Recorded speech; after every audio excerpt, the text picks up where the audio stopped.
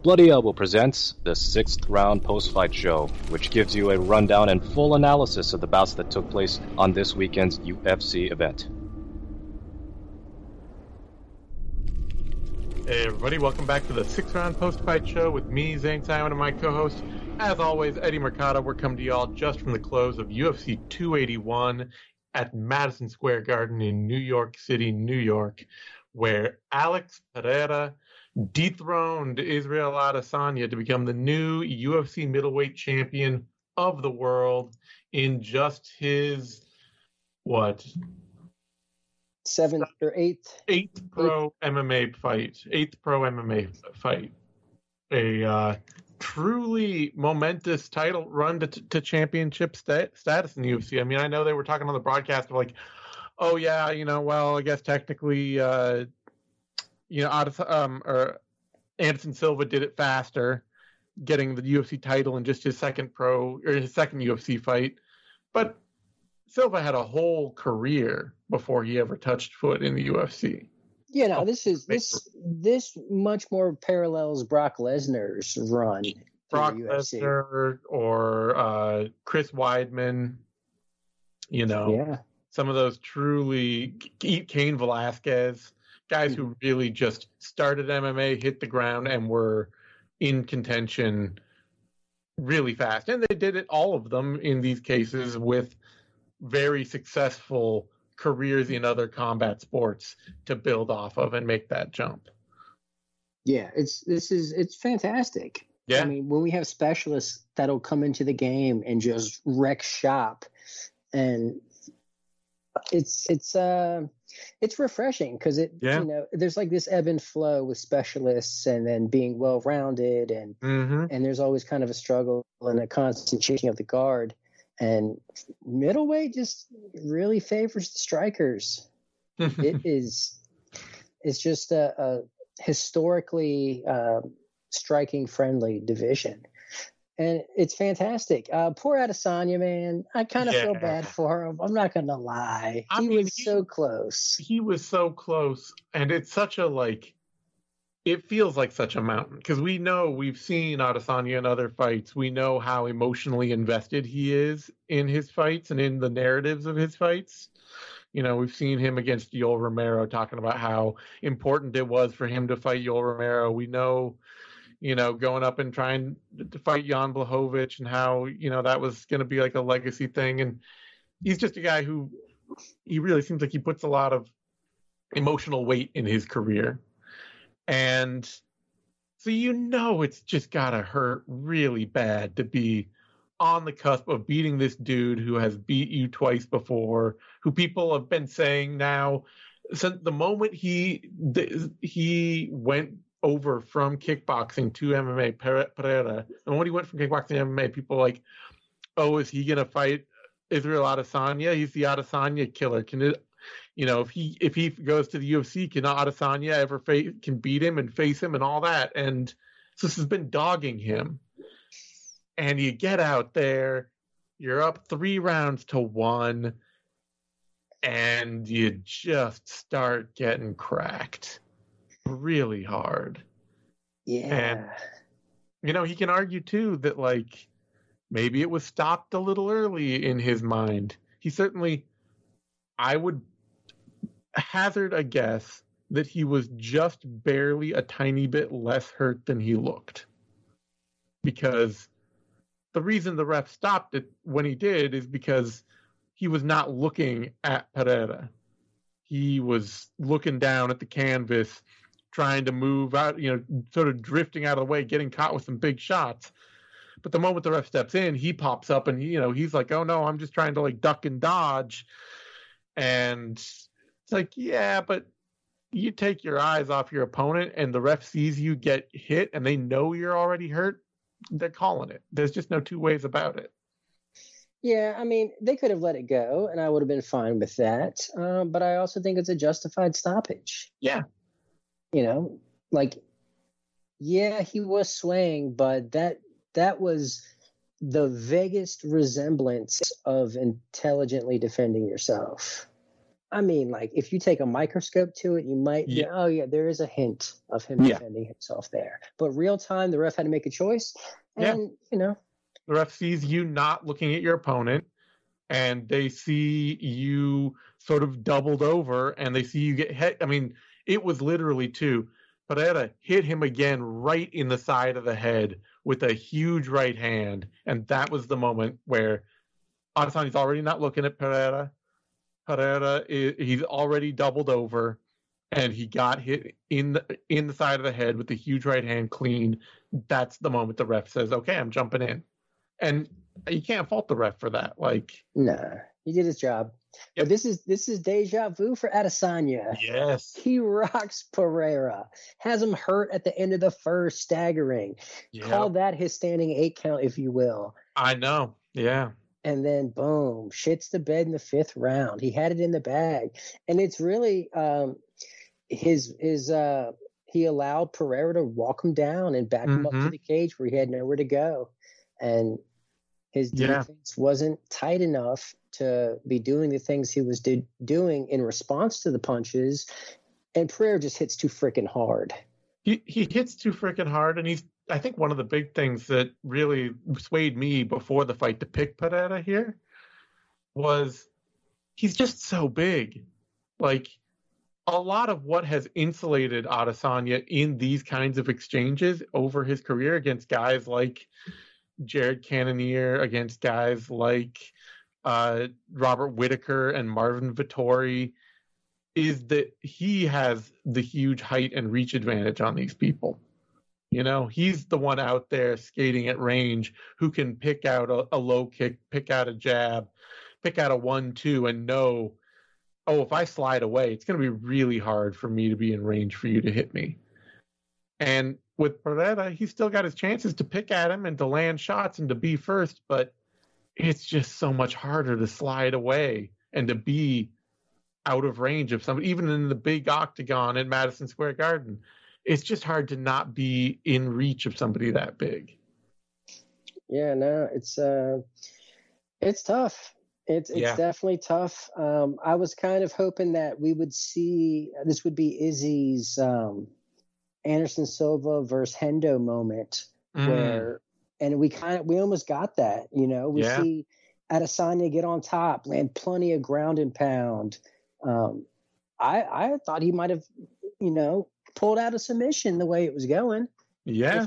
If not a TKO. I mean, that I will say, not all the parts of Adesanya's ground game did not look that polished.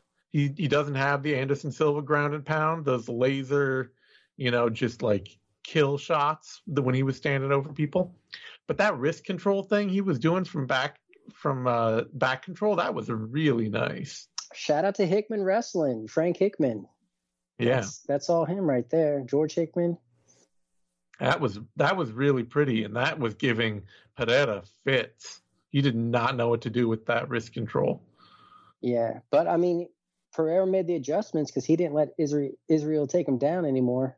Yeah, well, I mean, the booth even noted, the commentary for this card was all over the place, but one of the things they did note quite well was really Adesanya. It was Pereira who really he got the ball rolling on that whole takedown moment where he ended up on the ground. Was really something he initiated and then got screwed on. So the moment he stopped going for it, Adesanya, all on his lonesome, going for takedowns, did not have the wrestling to put him on the mat.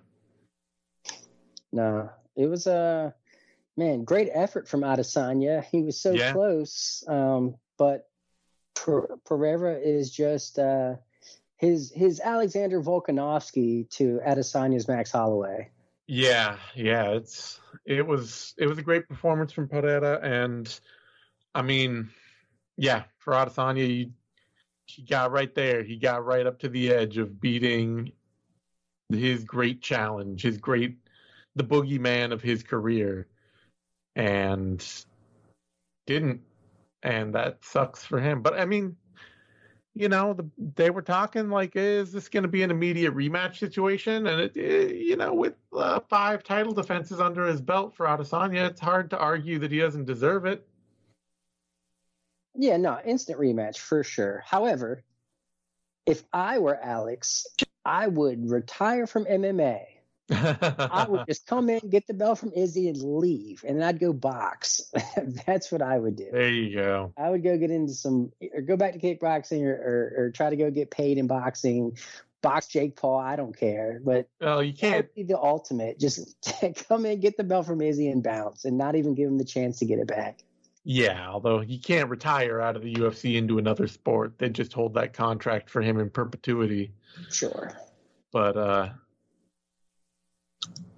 yeah, I mean, this fight had all the drama. It had all the moments. I feel so. It feels. We just found out. Just our producer just noted.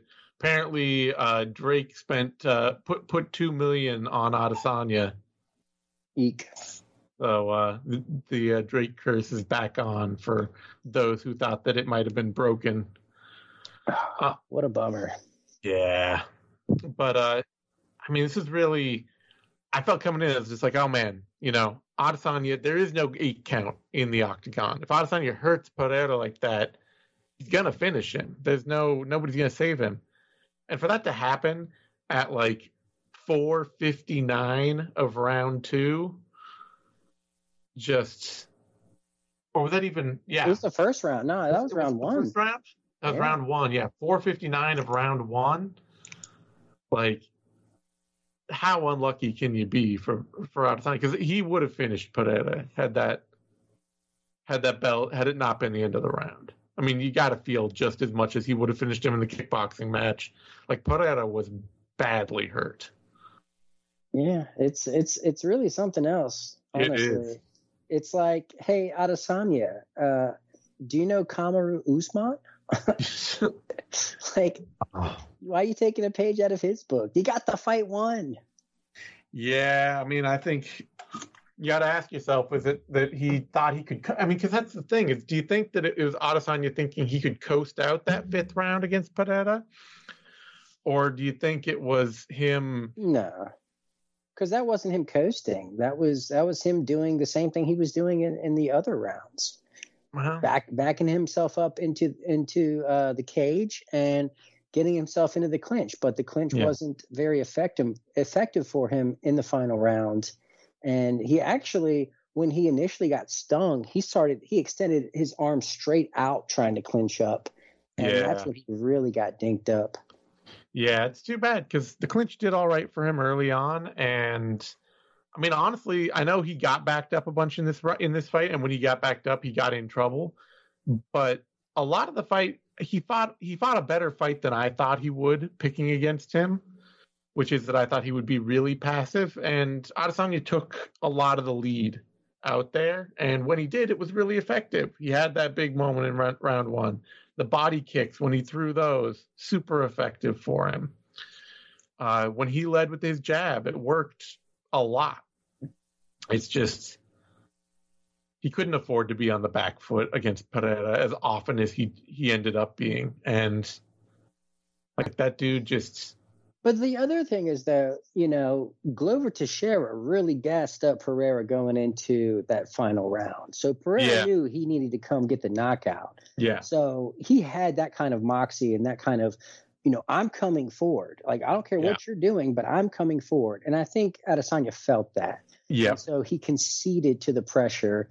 Instead of getting in the car crash, he tried to lessen it by backing himself up. But when the cage was there was nowhere for him to go. And so, he does that Anderson Silva thing. He's trying to bob and weave, and it didn't work out. Someone hits as hard as Pereira, those little gloves.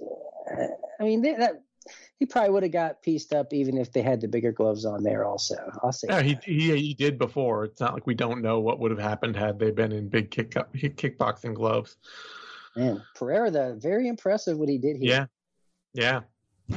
And if you're Pereira, I think too, I saw some people saying like, oh, let Izzy go out, get another win. Don't throw him right back in against the guy he's 0-3 against in his career.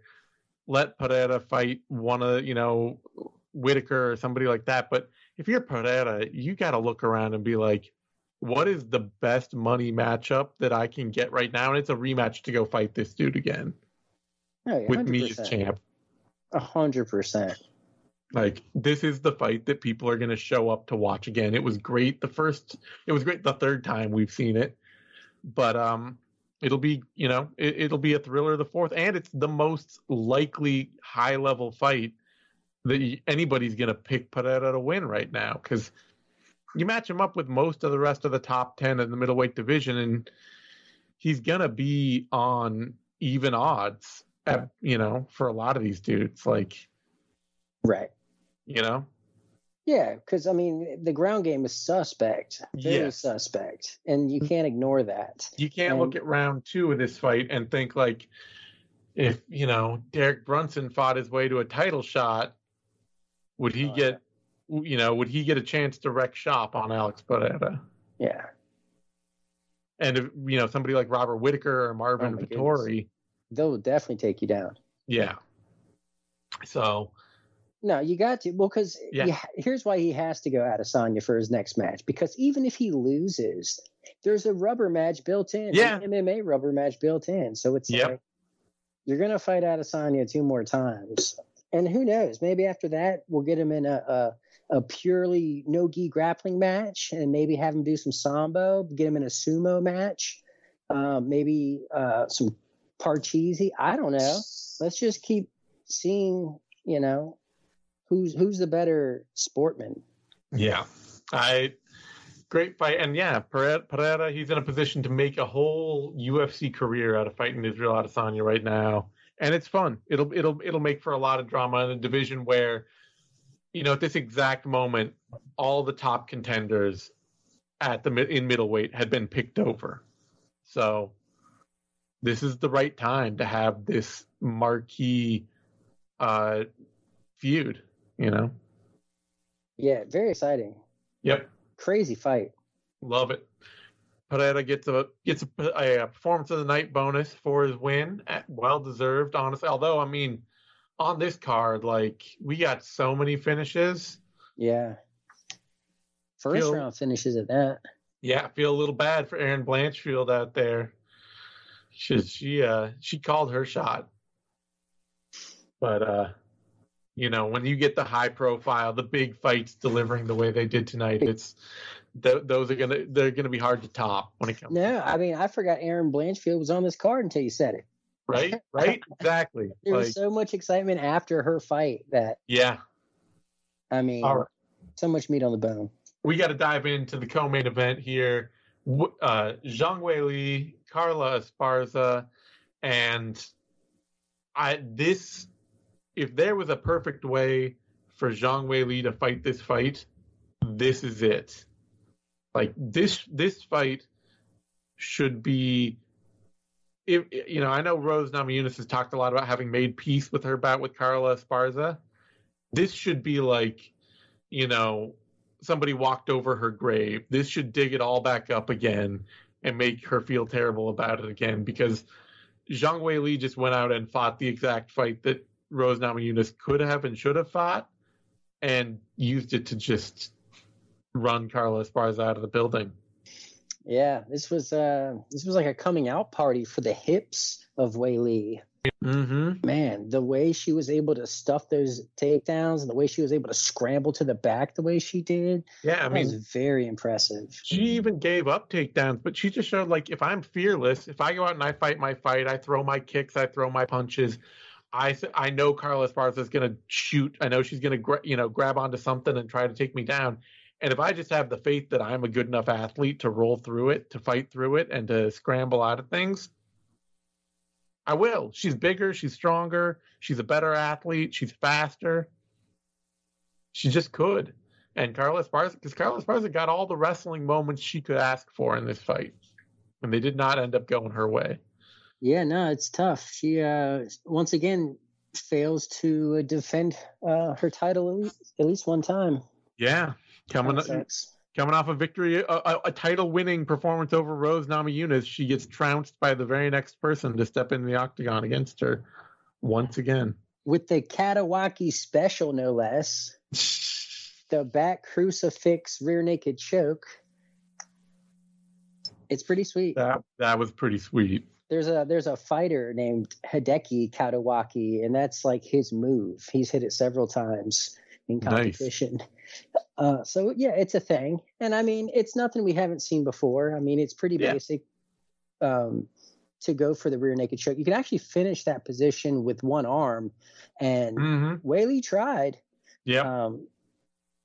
But as soon as she got that other hand free, it was a wrap. Once she was able to get two hands at the party, Esparza was toast. Yeah. Great fight for Weili Zhang. Probably be fighting Amanda Lemos next. Though on the flip, I said it too before, like, if you're Rose Namajunas, you should be looking at this fight going like, wow, I could have done that. But you should also be looking at this fight and going, hey, I beat this woman twice. Like, man, I don't know what Rose thinks.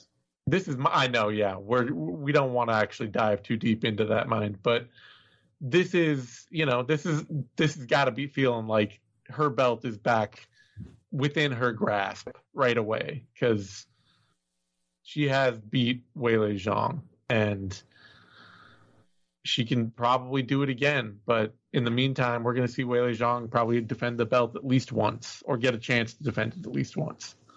Yeah, the strawweight game of championship hot potato is pretty fun. It is. I love that. I love that nobody seems to be able to sit on the belt in that division.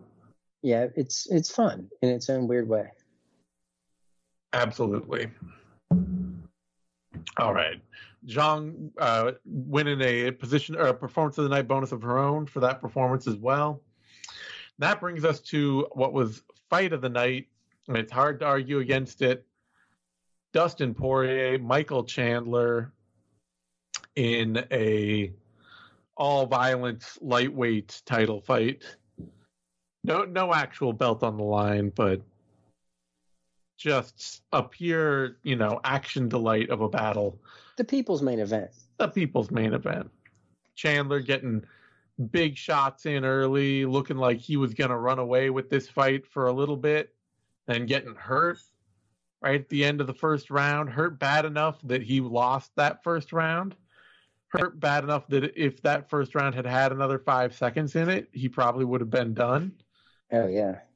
And then, unlike the Michael Chandler we have seen in other fights where he is doing great and loses, he came right back out and won the second round with pure wrestling and some of the dirtiest fighting I've seen in quite a while. Oh, yeah. He was fish hooking in there and grabbing gloves and trying to do everything in his power to get back of the head. He landed so many. 5 straight shots to the back of the head with the ref looking right at him, and the ref didn't say a damn thing. Well, the ref did at one point say, don't hit the back of the head, and then Chandler looked at him and then went back to hitting the back of the head.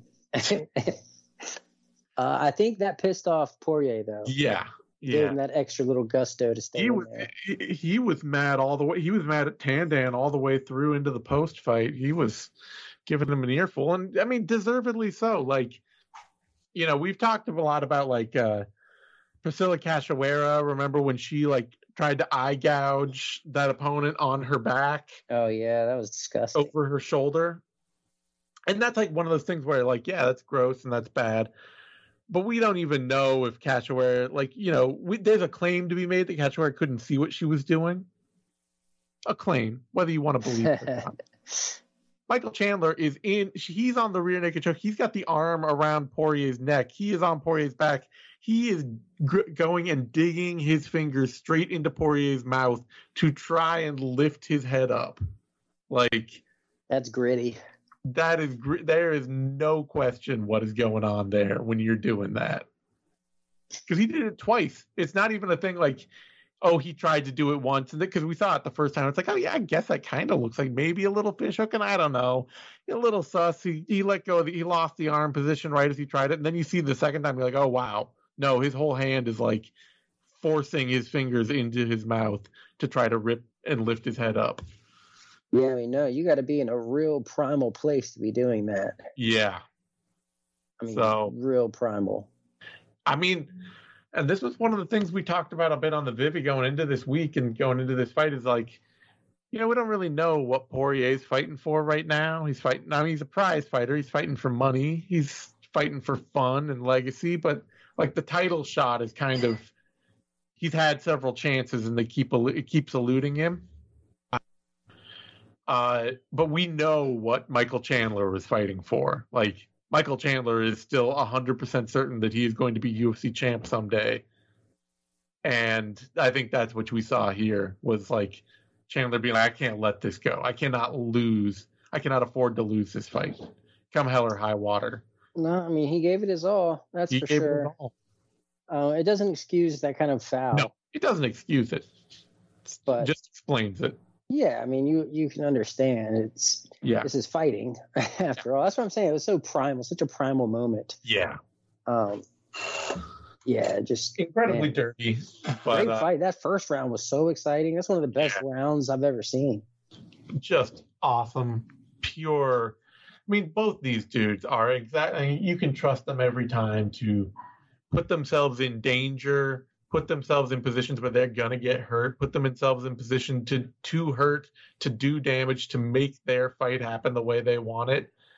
It was an absolute thrill to watch. And hey, now we gotta make Dustin Poirier versus Beneil Dariush, right? Oh, smokes. Wow. If Poirier would take that fight, yeah. Because I don't know what fight he's going to take otherwise. He's not going to get a shot at Islam Makhachev right now. I mean, maybe. This is prize fighting after all. Yeah. I know Poirier, he's kind of has a chip on his shoulder. He's paid his dues. Sure. I'm not sure. I'm not sure where he goes from here, honestly. Yeah, I mean, that's the difficult spot he's in, because like it's one of those things too with him where you kind of feel like he's had some losses. He's not really, shouldn't be really in contention. He fought for the belt against Charles. He fought for the belt against Khabib. He didn't win against either. But those are the only two losses he's had in 6 years. Yeah, no, I mean, I'm perfectly fine with him getting a title shot. It's just booked up right now. Yeah, I mean, Volk's fighting for it. And then if you wanted to argue who's got next, it probably wouldn't be Poirier right now. It probably would be, honestly, because Dariush just doesn't have the same of draw. He doesn't have the cachet, and he made the core mistake that you should never make as a fighter, which is he got up on the mic and he said, I'll fight 10 more guys if that's what it takes to get me to the title. Which the UFC, Sean Shelby's there like, all right, I can make that happen. I got 10 dudes. Right. That's the thing about Dariush though. Like he wants the title, but he doesn't. Yeah. There's this weird duality there. Like he wants it. He wants it, but on the same token, he's not at his center. Yeah, he's not making it the focus of his life. He's just, which is probably a good place to be mentally. Yeah. I mean, Chandler's in the rougher spot. He's 2-3, and he has made it abundantly clear that, like, this UFC run is about being champ and nothing else. Yeah, and that's why he started at the top. But his thing is he is just not as good of a fighter as the top. Nope. And I realized this in the last time he fought Patricio Pitbull. Like before the fight, I was analyzing it and I was trying to think of who was going to win. And it was actually, I was in the middle of an interview with Mercedes Terrell, Bellator ring girl. And then it just dawned on me and I was like, whoa, Patricio is just a better fighter. Like he is just a better technical fighter. And then from there on out, I was like, if they're a better technical fighter and they can handle athleticism, they'll beat Michael Chandler. Mm-hmm. It is true. I mean, he's every bit an elite athlete at the highest level, but his striking game has never become really and truly deft. And the biggest thing is that if you put him on the back foot, he gets way out of position. Like, he can still be dangerous, but like you saw against Dustin Poirier here, when Poirier backed him up, like he suddenly, like, his butt's on the cage, his head is way out over his feet. He's just trying, he is not sure how to circle out, which way to go. He's not built for mentally or physically for moving away from people, Right. All of his brain power, all of his thought process is keyed in on go forward hurt, not steps back. Right. But when he gets hurt, he backs up. Well, yeah, I mean, naturally. But like, look at who he lost to: Charles Oliveira, former champ; Justin Gaethje, former interim champ; Dustin Poirier, former interim champ. So he only loses to the elite of the elite. Yeah. And Poirier is that. Yep. I don't know who's going to fight now, but I don't like Fiziev or. No, isn't Fiziev booked? I don't think so. No, in fact, I'm sure he's not, because I just went through and looked at all the UFC fight bookings out into 2024 or 2023 that have already been announced. So, who did Dariush just beat? Gamrot. That would be a good solid fight. Yeah, throw Chandler in there with Gamrot. See what happens. All right, that brings us to the sad moment of the night. Chris Gutierrez, Frankie Edgar. Yeah. I hoped in my heart of hearts that we would see Edgar go out, get an early takedown, do some wrestling, get tired, get low kicked, and just kind of like skate his way to a decision loss, 29-28, against, not incredibly dangerous, but very technically sound Chris Gutierrez. That was kind of my high watermark hope for this fight. And, this was the sadder thing. My only hope is that Chris Gutierrez goes on to be one of the greatest bantamweights of all time, and this loss doesn't look as bad as it does right now. Yeah, I don't know that that's going to happen. I mean, I like Chris Gutierrez. He's got a good, fun, very good footwork, very evolving. He's evolved all of his technical tools to match his mindset, which was always sort of a neutralize, stay away, be an outfighter mindset. But now he's technical enough that he can just do a lot of stuff with that. He's trying to stay away. He's got the good footwork. He's being on his bike, but when he takes his opportunities, those opportunities count. I'm not sure that that'll bring him to the title or not, but it's made him fun in the moment. I think maybe like a fight with Pedro Munoz would be a good next step. Sure. And I'll say this also. At least Frankie called a shot.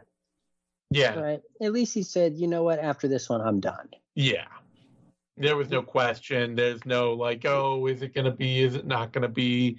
And if he had any doubts in his mind, this should have put a complete stamp on that. Yeah, he's man. It sucks too, man, because we see this way more often than anything else. Who just retired on a win? Was it Latifi? Yeah. Yeah. See, we need more of that. Yeah.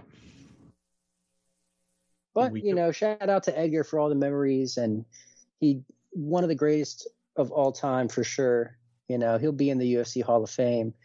Former UFC lightweight champion. This was a 135-pound fight. He was champion at 155 when everyone thought he was too small, and just kept overproducing, in relation to what everyone thought he was capable of.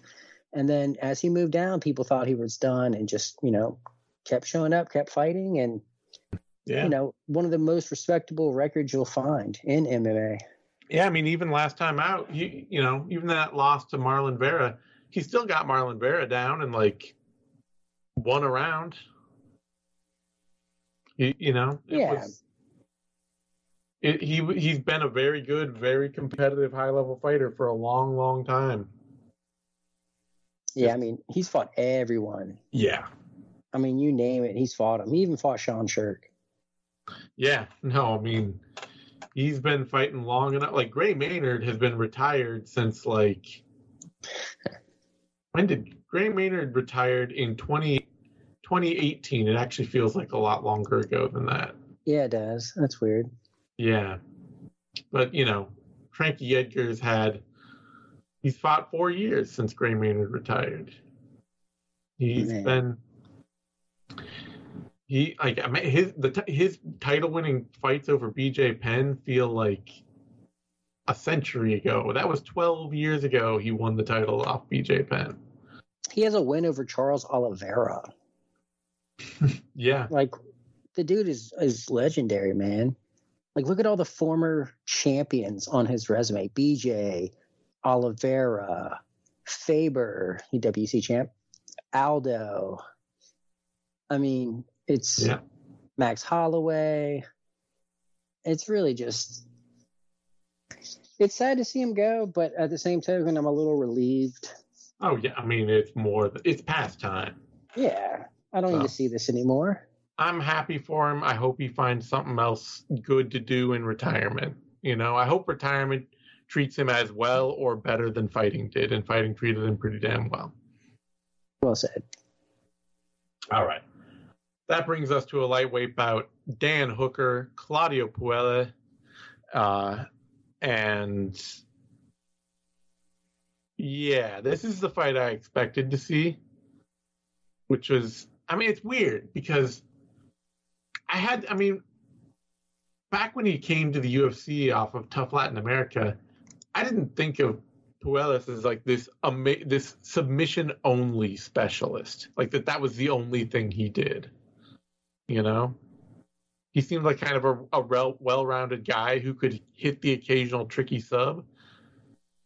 But in this fight against Hooker, like, I don't know if he's pigeonholed over the time himself over the past few years or what. Right. But he could literally do nothing else against Dan Hooker than roll for leg locks. No, he devolved into Marcin Held. Yeah. Just like spamming Imanari rolls. Got the first one, couldn't make the most of the situation. That was his window of opportunity. Dan Hooker, you know, just made all the right moves on the ground to not get his knee ripped off. And from there, it was just do his thing, piece up Puelles, let him gas himself out with these desperation takedowns, stay long, stay far away. And, yeah.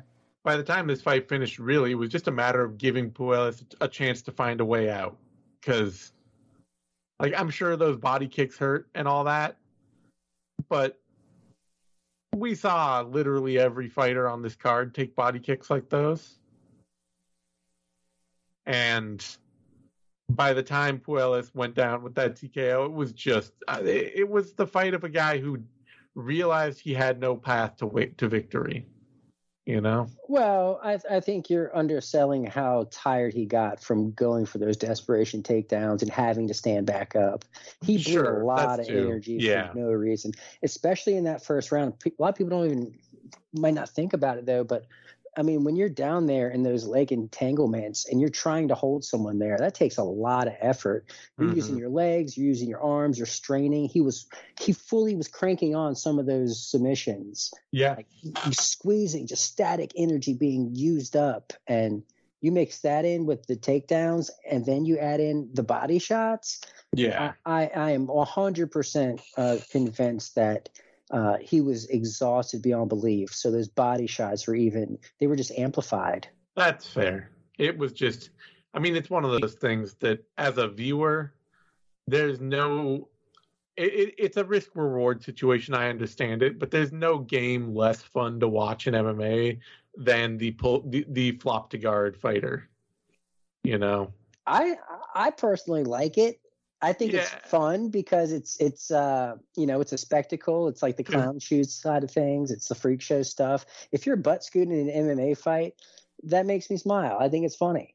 That's because you're a weird dude. And I want to see that cat and mouse game. Like, can you? I mean, I don't hate it in like, I don't hate it as a technique once or twice, but like when it becomes one of these, I mean, it's one of those things where when I start to see it more and more, I actively want to see that fighter pay the price for it, you know? Yeah. I know exactly what you mean. My mind just bends to like, man, I hope you really get punished for this. And like, I don't think that about any other techniques. I'm never like, oh, you shot on somebody, I hope that you get knocked out because you went for a takedown, or, oh, you know, you're only outside, like, kicking and kickboxing from range and not sitting down on anything and on your bike. Like I will excuse almost anything, but somehow my mind in that particular thing is just like, I hope you lose. Terrible. Yeah, I mean that's how I used to feel about Lay and Pray. Yeah. I was just like, man, I hope they get up and knock you out because this is boring. Fair enough. It is not boring. I will say that. It is not a boring thing to see somebody flop to guard over and over again. It is a hilarious clown shoes thing. No, I mean, even this is probably a good day to say it because this is one of the anniversaries of the UFC, right? Didn't they debut November 12th in '93? Mm-hmm. Even Hoist Gracie was hitting takedowns without flopping. Mm-hmm. Like, come on, guys. Yeah, it's weird though when someone kind of devolves into like a one-trick pony like that. Yeah. But he had the moment he wanted. He just couldn't convert. Yep. So Hooker, too smart for him. So too high IQ and the experience of Hooker. Like he's fought some tough mofos. Like I feel like Hooker was kind of undervalued in this fight. Yeah, that was a big thing for me coming in picking this. I'm just like, this game that Puelles is working. He's gotten it to work on 50-year-old Clay Guida, who's very submittable, and Clay Guida Jr., Chris Gritzmacher. But Jordan Leavitt was able to just hang out with him and have the world's worst fight. Yeah. I trust Dan Hooker to be as prepared as Jordan Leavitt. Well, yeah, and look what he did to Gilbert Burns. Mm-hmm. You know what I mean? Look what he did to Jim Miller. Yeah. He beat Paul Felder, Ali Quinta. These are good, solid names. Yeah. He's only losing to top tier fighters. Yeah. No. And Puelles just wasn't proven. Yeah. Coming into this. So absolutely not. He's got some growing to do. So I hate doing this because it goes against all of my card matchup mojo and how I like to do my fights to make and all that kind of stuff. But it really does seem like the fight to make out of this is Hooker Moicano, right? Oh. Yeah. It's just right there, isn't it? It's asking to be made sane. It is. I hate matching people up off the same card. It's so lazy as a matchmaker because they're just the people that you've seen right there in front of your eyes that day. But they're in a really similar place in their career. They've taken some bad losses. They, are now rallying back, coming off big wins. And let's just jump over to this Moicano fight against Brad Riddell because. Well, real quick though, Zane. And there would be a little retribution for Dan Hooker since his teammate is Brad Riddle. Yeah. Riddell. So let's jump over to this Renato Moicano fight here because who is this version of Renato Moicano? Who is this post-fight version of Renato Moicano, and where did this guy get born? Because have you ever seen that movie Get Out? Yes. I think someone transplanted themselves into Renato Moicano for the post-fight speech. Seriously, just swearing up a storm, being like, Moicano wants money. He's referring to himself in the third person. Just see, that's how I know someone was implanted. He didn't say I want money. He says Moicano wants money. Was that Abdelaziz? Was that guy? Yeah. I mean, it was fun as hell. Oh yeah. It was hilarious, but I don't recognize that dude from the guy who's been fighting all this time in the UFC. This was an awesome fight for him. Moicano he stayed sharp on his low kicks and his jab. And he let Riddell walk into his strikes. Because, that's the thing with Riddell is he's a great counterpuncher. But Riddell's also the kind of counterpuncher who will always try to initiate the offense that he's then going to counter.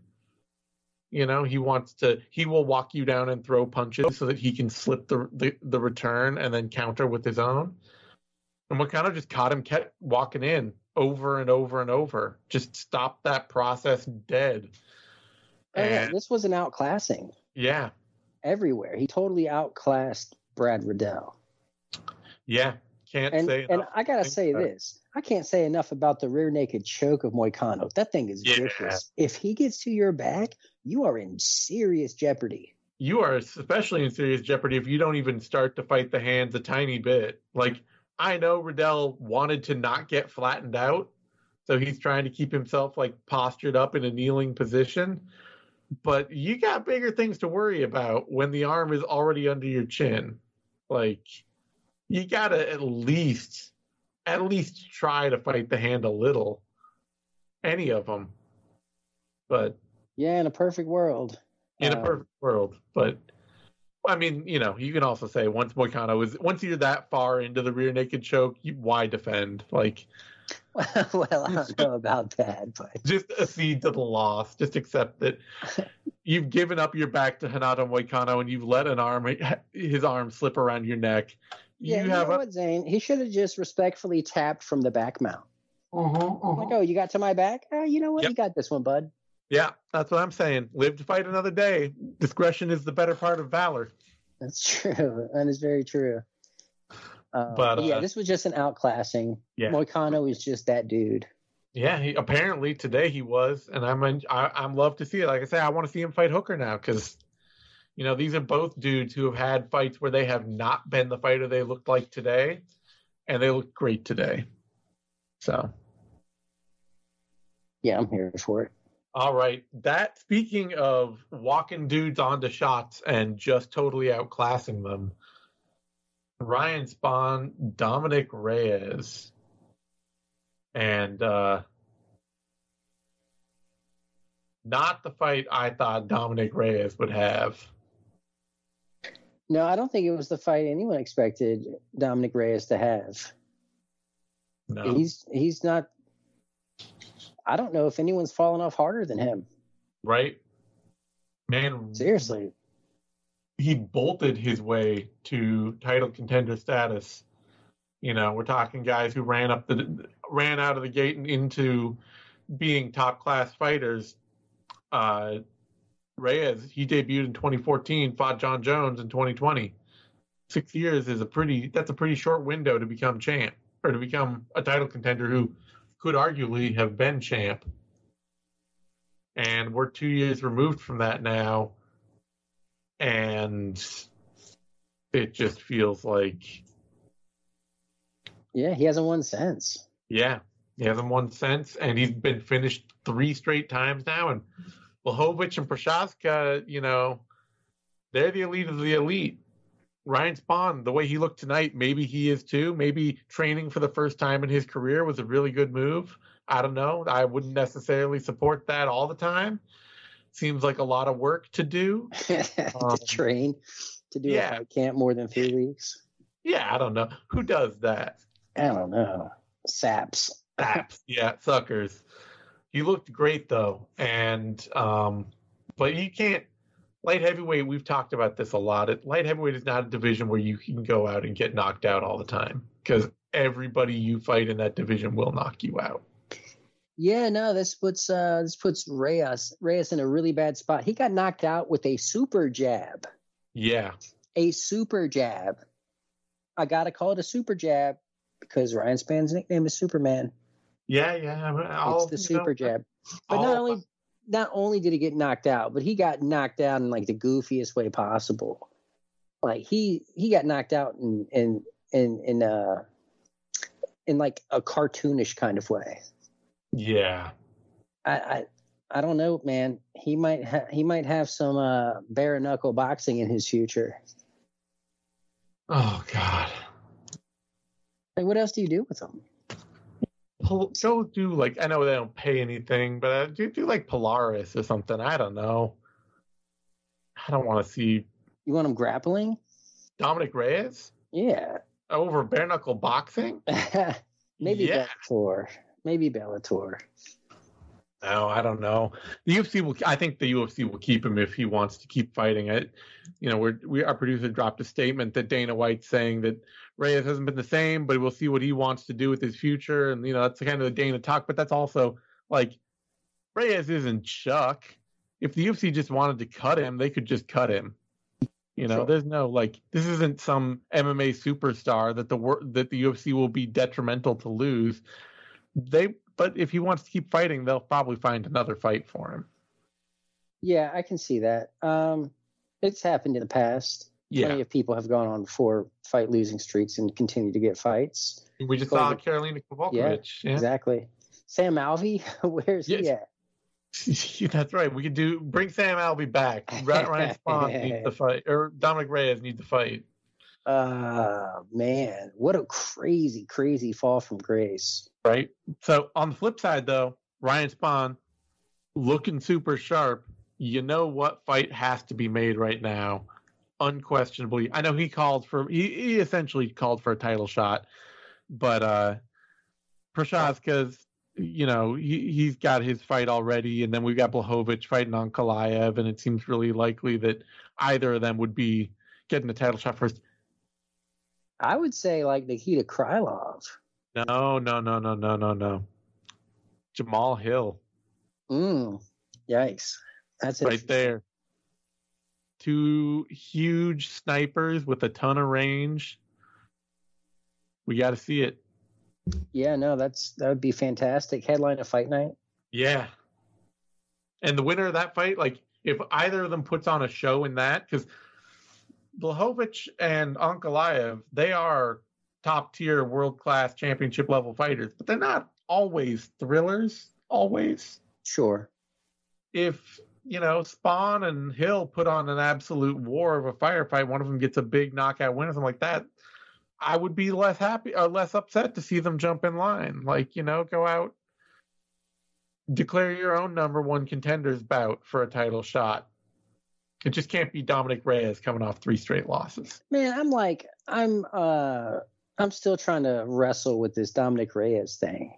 Right. Because it's well, is it that bad? Okay, you lost to John Jones. Okay, who didn't? You lost to Jan, former champ. Okay. Yep. Many people lost to him. Yuri, current champ.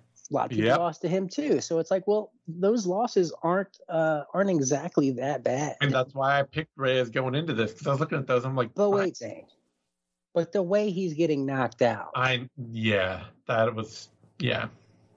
That's the cause for concern. If these were decisions, I can be he's just fighting the best of the best, using, relying on his athleticism to carry him and make up for, what he lacks technically, against people who, have athleticism and are also that technical. Yeah. But help me, Zane. Help me come to terms with it. We look at Volkan Ozdemir out here. He's lost a few fights lately, but they're almost all decisions. Krylov, Ankalaev, Reyes. He may not be the elite of the elite at light heavyweight, but you can put him in another fight, and you're Volkan Ozdemir will go out and he'll compete in that fight.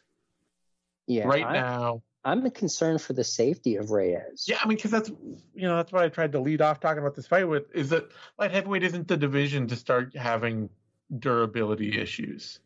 No, it is everybody in that division. It is the division for guys who, had they made better life choices, would have been getting NFL money instead of UFC money.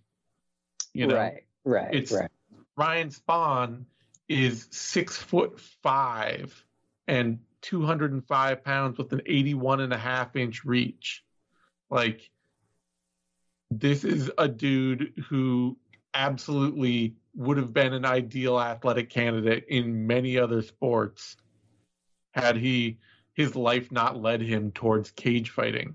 Sure. Look at John Jones. He's got brothers in the NFL. He absolutely could have been a star athlete in one of the big sports. Yeah. And that division is full of dudes like that. Dominic Reyes himself He's 6'4". Somebody changed his wiki nickname to Glass John. That's really cool. Yes. That's so horrible. Yeah. The internet is so undefeated. Yeah. And so, like, it's just, he got knocked out with the super jab. It's a division full of dudes like that, full of big guys who are really fast and who hit really hard. And if your chin starts going in that division, everybody's going to crack it. We've seen this with Johnny Walker too. Like, yeah, no kidding. Are we doing Dominic Reyes versus Johnny Walker next? I was just thinking that too. Yeah. Walker's coming off of a win. No, he's not. He's coming off of lost to or is he? No, I thought he just wrestled his. Oh, you're right. He submitted Iwan Kudalaba. Yeah. I was just thinking that Jamal Hill, the jumper knockout where. But even so, so what? Still you can put them together. Yeah, you can. But, maybe Reyes doesn't want to do this anymore. If he's clever, this would be the time to get out. Right. He just took a year off because he's like, my head's not right. This is the sign. This is God giving you the sign that it's still not right. Yeah, we'll see him in Eagle FC in a month. I know. He'll be fighting Bigfoot Silva over in Poland. Okay. We're talking about flyweight, about Aaron Blanchfield, Molly McCann. I'm sure you knew going in. I knew going in. Molly McCann is a very fun, popular fighter. She talks a great game. She is thrilling when you put her in with another pure striker to just mix it up with. But she's not going to ever be a title contender in the UFC. And this was the reality check on that. Yeah, we, like you said, we all knew this. But that's okay because she doesn't have to be. No. She's going to make good money just doing what she does. And this was a smart fight because Aaron's on the come up, highly talented, on her way to a title shot perhaps.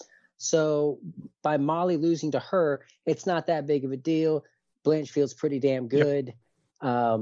So McCann takes an L, but it's to someone of a higher caliber. It'll look like a pretty good loss in hindsight. And then, so for McCann's next fight, she can go back to the UK and then get someone coming off a loss so that she'll have a much better chance against. Maybe even produce a nice, cool finish. Mm-hmm. And repeat the process, get 2 dubs under her belt, and then go fight someone else on a level of Aaron Blanchfield and just keep repeating it and getting paid doing that kind of circuit. She can be the Ross Pearson of the women's flyweight division. Yeah, but way more popular. More pizzazz. More pizzazz. Really jazzed up. All right. Is that Molly? That's Molly. She's sick of all the talking I'm doing. Well, no, she's a Molly McCann fan. That too, yeah. The Molly's got to stick together. The Mollies of the world got to stick together. All right, that brings us to a middleweight bout. Andre Petroski, Wellington Turman, and I gotta admit that I am just outright impressed by Andre Petroski here, because my read on this was Wellington Turman doesn't actually get submitted. He's really tough to submit, in fact. Yeah. And Andre Petroski gets really tired. So Andre Petroski's going to hurt Wellington Turman early and probably rough him up and then gas really hard. And Petroski didn't. He actually lost the first round. And then he bounced back and he just out-wrestled Turman all the rest of the way. And he looked like the better athlete. He looked like the stronger dude, and he had the gas tank to make it count all the way through. Yeah, he was getting pieced up on the feet a little bit. Oh, yeah, his striking is still a mess. It's still incredibly wooden. Yeah. Turman's not exactly Anderson Silva out there. No, but gritty fight though. Petroski had to dig deep. And it looked like once he pushed through that initial wall of being gassed, he found second wind and was able to maintain the rest of the pace. Yep. A consistent just grueling pace as Turman started to slow down. Yeah. But I'm impressed because Petroski, every fight he's had before this, he looks like a dude who just round one is over, and that's, he can gut it out if somebody's every bit as gassed as he is, but he is always extremely exhausted, and he finished this fight strong. He finished this fight like a dude who had something in the tank still. Well, he was smart because he got rid of the striking battle. He was like, I'm not going to win this. It's just going to gas me out. I know I'm gassed, but I'm just going to have to force a grappling exchange here. And, Turman is someone who will jump on that guillotine. Yeah. And he did that a couple times, ended up on the bottom. Not the best move. Absolutely not. Petroski's still holding his own as the best grappler. That's right. 185 pounds. Called out two dudes who already have a fight booked in Gerald Mearshart and Bo Nickel. But he'll fight somebody else. I'm interested to see what he does because he's got the athleticism to be, stay a really dangerous middleweight. It's just getting over that hump of his cardio and, his striking. I don't know that it'll ever improve enough to be like make him a truly dangerous striker, but he's got the muscle to hit hard, certainly. So, oh man, he reminds me of someone. Who's that bricked up bantamweight?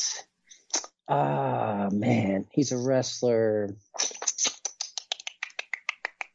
Not Ricky Simone. He's like on that. Not Dvalishvili?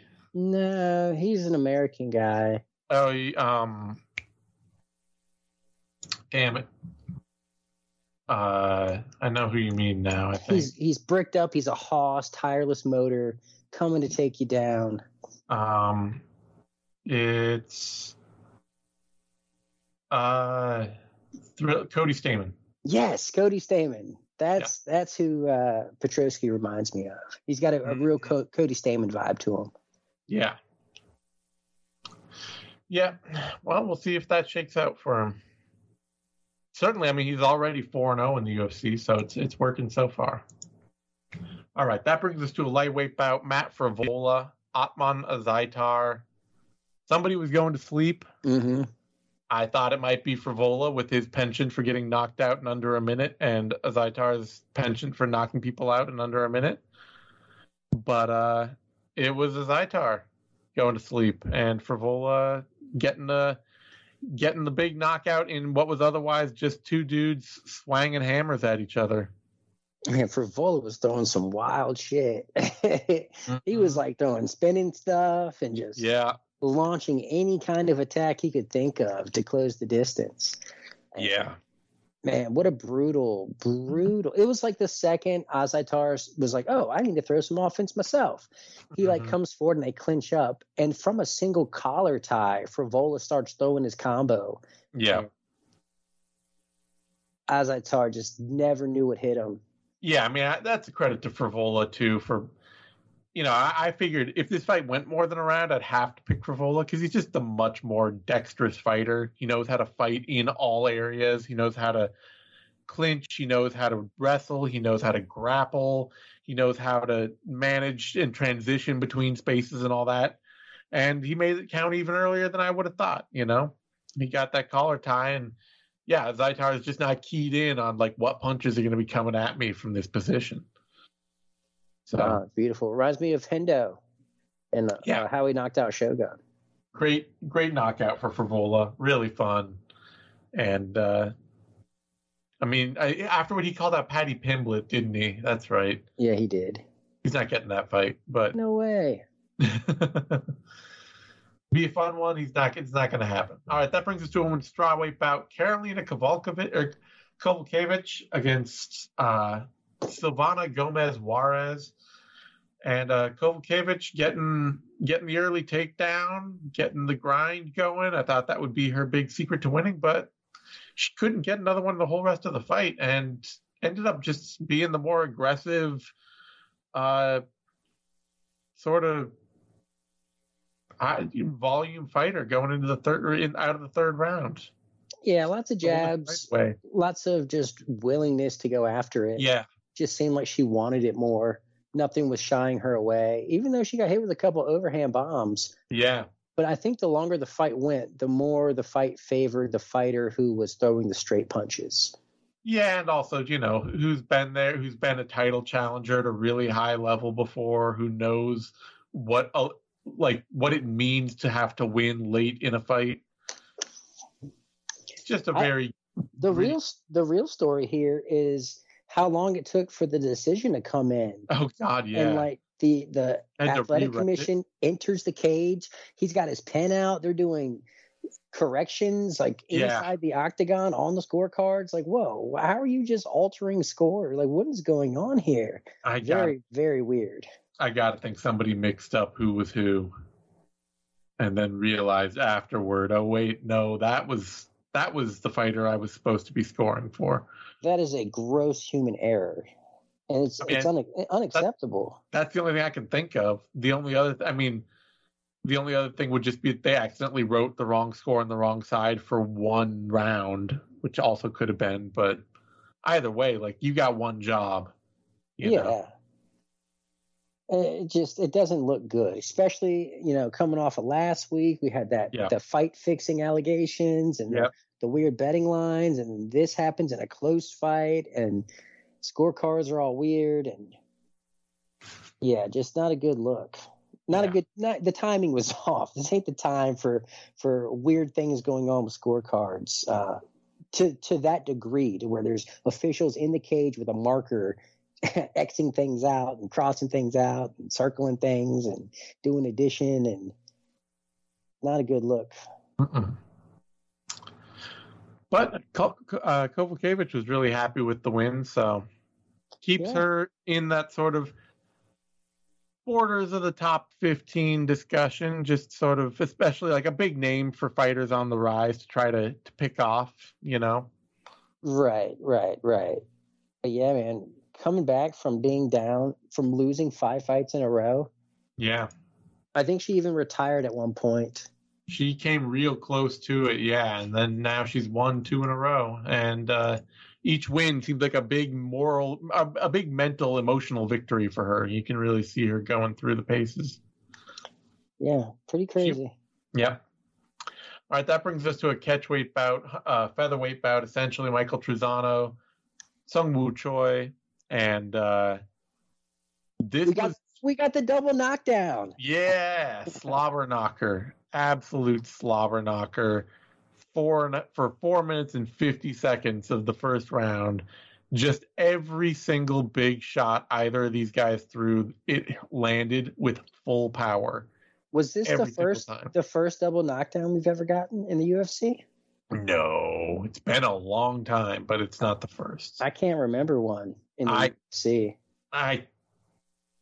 It has been too long since it happened. Like, we're talking like the board shorts era of UFC. I remember not too long ago, Dorian Price, he was in a Max Muay Thai fight, and he was involved in a double knockdown, and they both hit the deck, and the ref starts giving the 8 count, and it was so crazy because Dorian was able to stand to his feet like a zombie just before the end of the 8 count and ended up winning.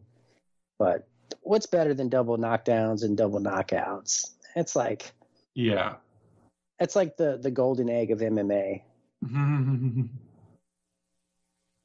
Yeah, it's been a long time since we've had one in the UFC. I can't remember when it was. It's been...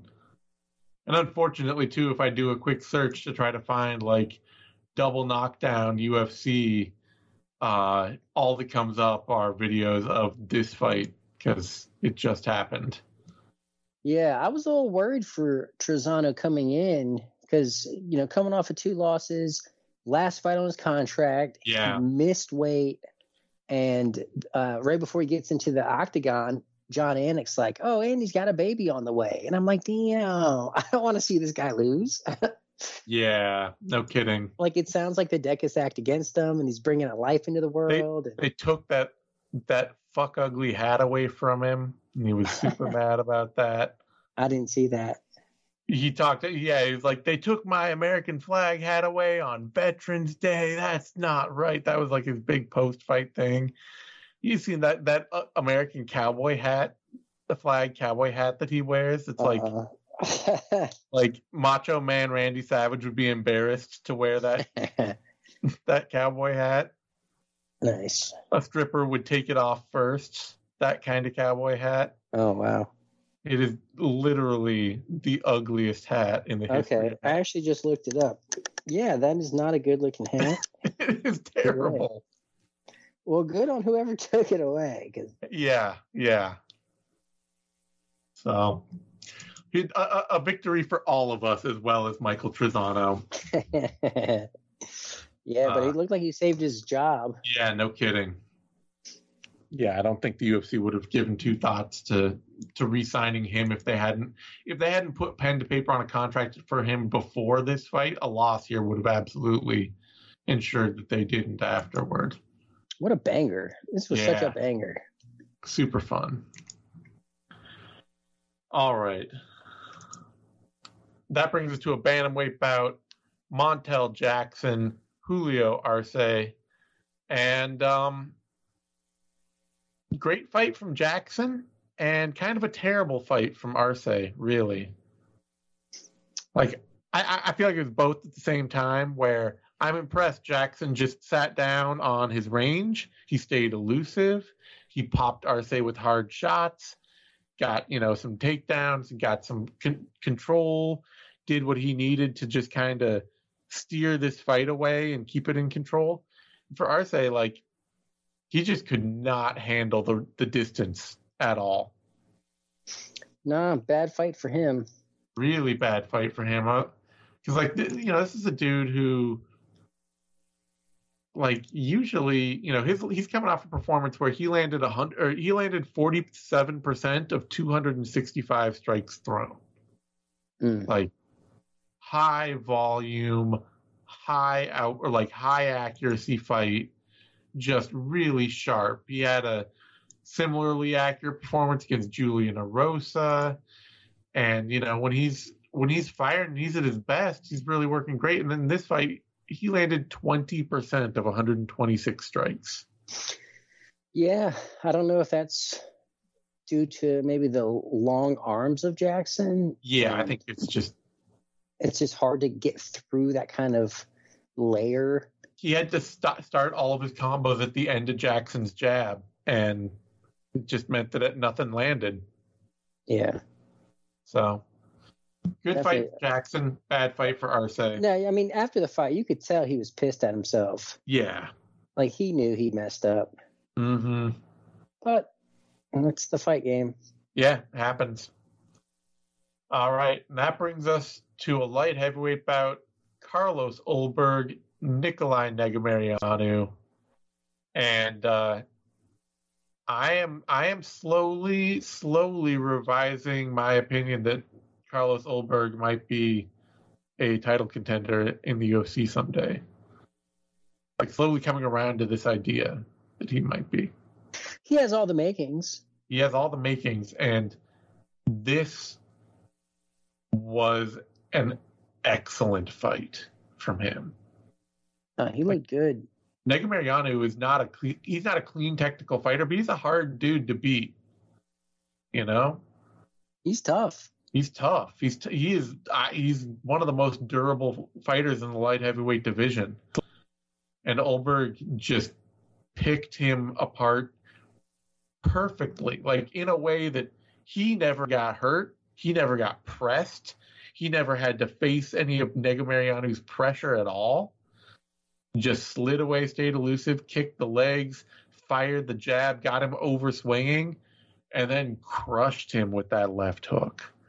Yeah, I mean, it's like a lot of the stuff that makes Pereira so successful. Yeah.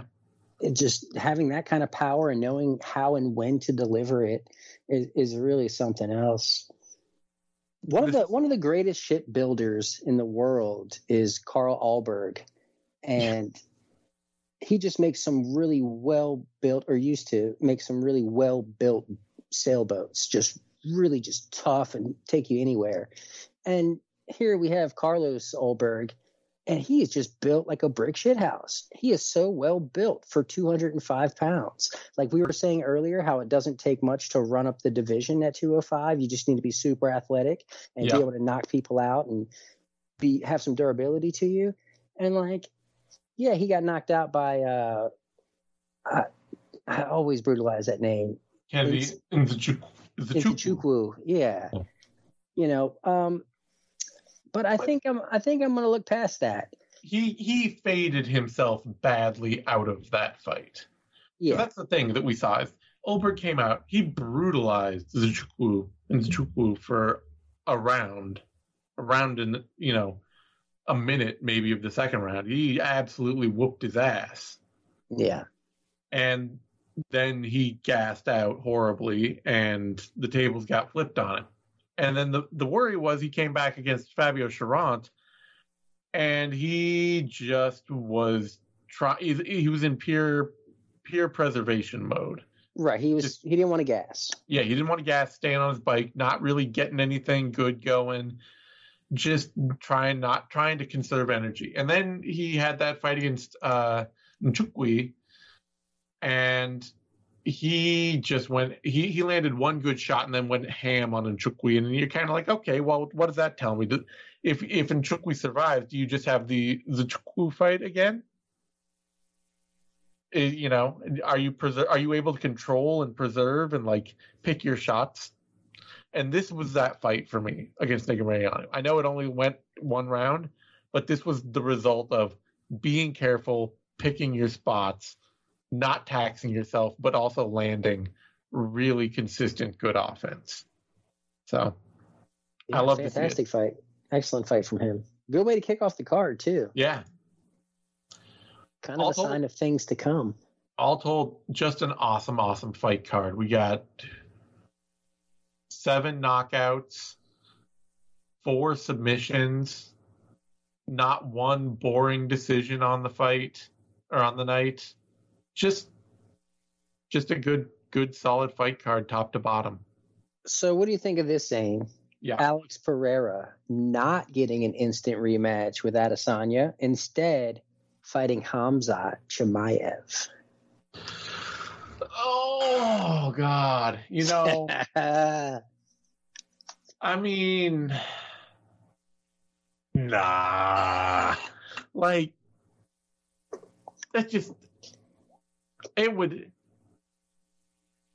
Their work, okay. I mean, Chimaev has been focusing on welterweight. He's apparently staying at welterweight. The thing is, Chimaev would almost certainly. I feel like he would beat Pereira. Like, feel pretty sure he'd beat him. But it's just such stupid booking. Like, I don't know. I would watch it. Well, yeah. I would hate myself for watching it. That's the only other person I could see coming between the instant rematch. Yeah, it's not gonna. They're gonna do that rematch. They're gonna do it. Yeah. All right. You've given me a quandary. You've made me question my very essence. But in the meantime, my job is done here, Zane. That's right. We're going to wrap this up on that note. You can find me on Twitter at TheZaneSimon. You can find Eddie on Twitter at TheEddieMercado. You can find both of us over at BloodyElbow.com. Give us a like, subscribe to our podcasts on Bloody Elbow Presents on SoundCloud, YouTube, iTunes, Spotify, Stitcher, all that good stuff. And we'll be back in 1 week's time for UFC Fight Night, Lewis versus Spivak. Thanks, everyone, for tuning in. See you later.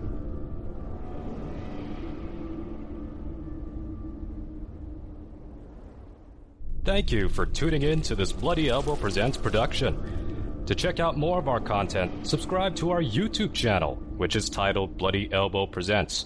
We're also on SoundCloud, Apple Podcasts, iHeartRadio, Stitcher, Spotify, TuneIn, Overcast, Player FM, and Amazon Music. Just search for Bloody Elbow Presents and you'll get brand new shows throughout the week, including Care Don't Care, the Level Change Podcast, the MMA Vivisection, the 6th Round Post-Fight Show, 6th Round Retro, the MMA Depressed Us, Crooklyn's Corner, exclusive fighter interviews, Show Money, guest podcasts, the Hey Not the Face podcast, and radio-style play-by-play for every UFC pay-per-view. Be sure to follow us on Twitter at Bloody Elbow, Facebook at facebook.com/BloodyElbowBlog, and as always, on BloodyElbow.com.